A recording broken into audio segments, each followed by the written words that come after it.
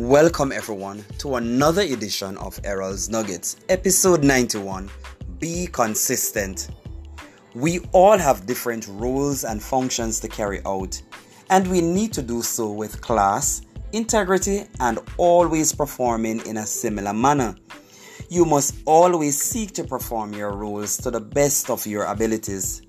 It is therefore imperative to show some consistency in your work. In order to achieve success in your calling, your career, or a skill, you need to set specific goals. Next, you need to plan the way forward. Then you need to implement strategies to maintain standards and to accomplish your goals.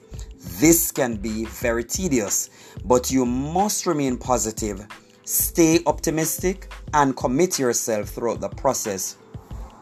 Exercising consistency is key. It will lead to success in whatever you are doing. There are many benefits to be derived from being consistent. You will experience a high level of performance. You will be an effective team player. Your team will maintain its unique mark. You will be confident in carrying out tasks. You will have the necessary skill sets to complete a mission. You and your team will be better managers of the things to be done. Excellence will become your standard, and there will be continuity in your calling or ministry.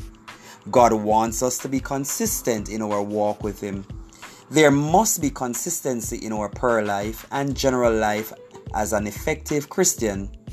For example, we must carry out our daily devotion, read the Bible, worship God, share the Word of God with others, and fellowship with our church family. Ecclesiastes 9 verse 10 says, "Whatsoever thy hand findeth to do, do it with thy might. For there is no work, nor device, nor knowledge, nor wisdom in the grave, whither thou goest." Let us therefore commit ourselves to doing the perfect will of God, being steadfast, immovable, always abounding in the work of the Lord, knowing that in the Lord your labor is not in vain. I am Errol Campbell, and remember to stay committed.